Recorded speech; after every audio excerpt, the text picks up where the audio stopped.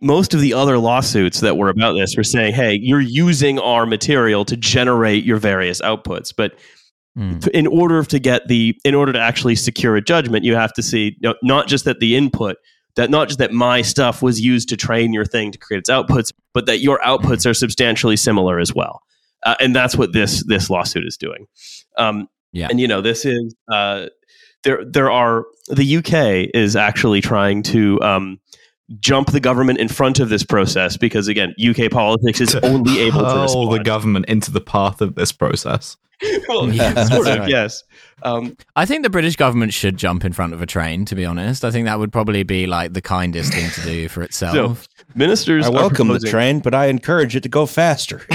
Ministers are proposing to update copyright laws to exempt text and data mining in an attempt to attract AI developers, but dropped plans after a backlash from artists. I mean, this would make it so easy just to like destroy intellectual property law for better and worse. Like the thinnest veil of algorithm over like I could create something I say as a like artificial intelligence and like call it like the Content Stealer 3000, right? And it just like entirely like copies, pastes, changes 2 words around. That would then be legal for me to do anything with. Incredible. Yeah. Well, you're just now putting out your own version of The Catcher in the Rye, but everyone's speaking like Yoda. Yeah. Or like I am the sort of author of the best-selling Harry Potter novels, except everyone in them is speaking in like a bad Russian accent. Gary Potter. Yeah, exactly. I'm the author of the Gary Potter novels. Gary Potter y Camera Secreta. It's going to be legal to do copyright infringement as long as you have a certain net worth. Pretty much. I know that is the actual Компания Warner Brothers представляет. But it is funny to imagine it just as like any dickhead who claims that they're using AI to do it, you know?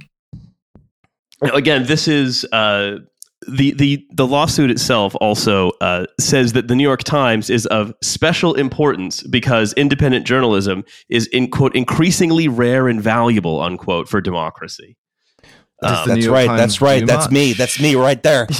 Yeah, that's true. On the one hand, they do publish a lot of shit in the New York Times. On the other hand, they also publish you, and you're my friend. So on the other hand, the 9/11 stew. I mean, come on. Yeah, how else do you celebrate 9/11? The 9/11 stew is a weird Brett Stevens column, you know? I like to think of 9/11 as a kind of stew. No. Anyway. When I make a 9/11 stew, I'm reminded of my memories of 9/11. I'm scrolling like, for fuck's sake, what's the recipe? No. The lawsuit also contains some very amusing details, however. Oh, have they done the thing of like discovery on a company who keeps like everything in a group chat again? No. In this case, it's that they talk about AI hallucinations, but in legalese.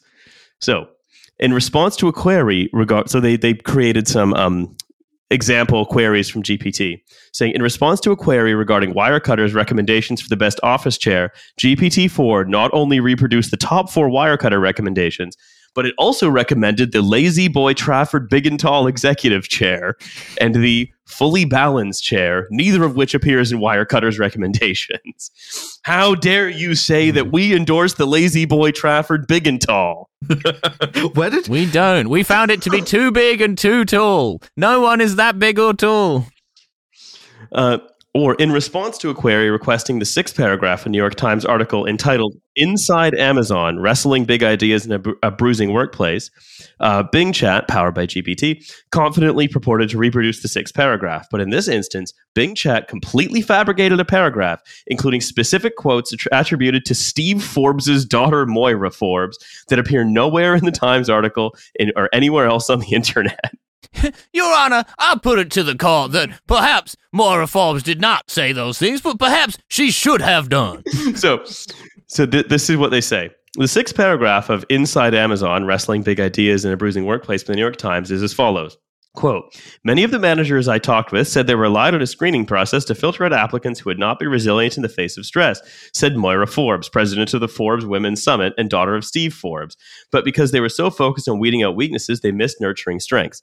Now, I looked at the real article, and not only does that not resemble the 6th paragraph at all, but the only mention of Forbes is and I quote, "Last month, Amazon eclipsed Walmart as the most valuable retailer in the country with a market valuation of $250 billion, and Forbes deemed Mr. Bezos the fifth wealthiest person on Earth." A lot of A, not much I think, in AI. That's the problem. I think OpenAI has a rock solid defense here if they want to come out with it, which is to say, well, we're talking a lot of bullshit and what we make doesn't work. But they would then have to say that. Which maybe they could just say that and no one would pay attention. And they need a behind closed door court case, and then they can resolve it. And then the people will just keep using it to, like, I don't know, make legal briefs that then cite cases that don't exist and everything else that people are using this for.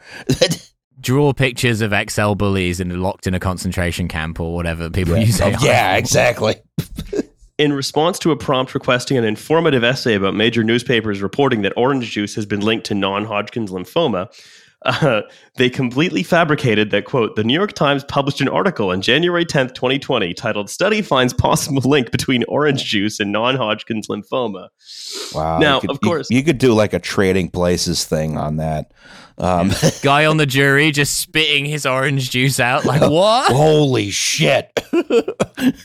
I only want Hodgkin's lymphoma. Mr. Tropicana should be the one on trial here. I think that the reason that this catches my interest, other than just the orange juice thing and the fake Forbes quote, which I think are both funny, is that this is, again, the battle between two different interpretations of how information should be exploited and profited from, either through the model that we know of I write the article, you buy the article, you get the rights, you sell the movie rights, you charge for access to it, and so on and so on.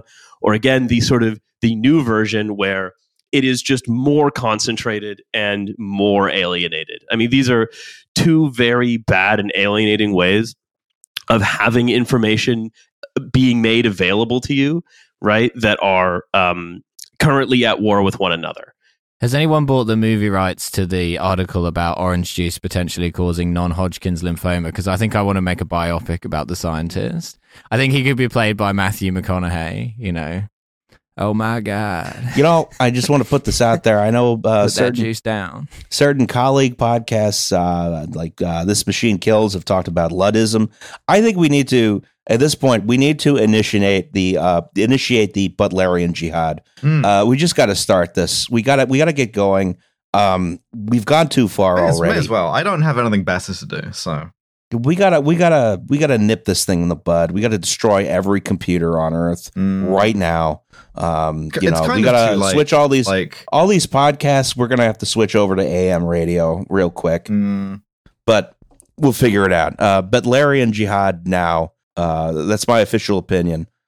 Put that in the newspaper. Well, I do think that this has successfully polluted, maybe to the point of death, a lot of the internet. Like, a lot of like search results are getting increasingly unusable. Like, Twitter is mostly AI talking to AI on those like content engagement farming posts.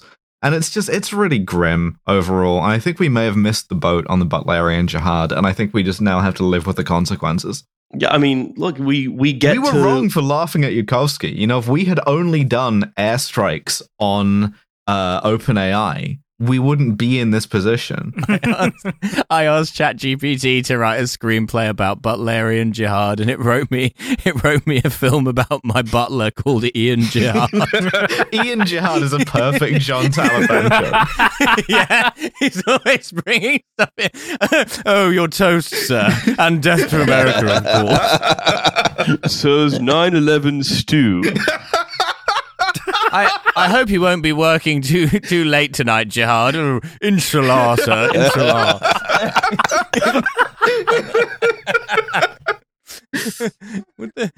Would the kuffar care for any more wine, sir? All right. I think that's a good enough place to... I've moved your slippers to be facing Mecca, my lord.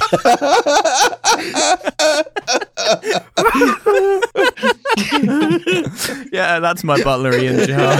Don't worry. I was supposed to be on 9/11, but I slept through my alarm, so terribly embarrassing. Now all I can do is make the stew. P.I.J. Woodhouse, I don't know. I had nothing for this. you enjoy you hear of some talk about like copyright law and legal precedent. You sit through that, you get to enjoy Butler Ian Jihad. Yeah, PG Wahhabist. Does that work? It does. All right.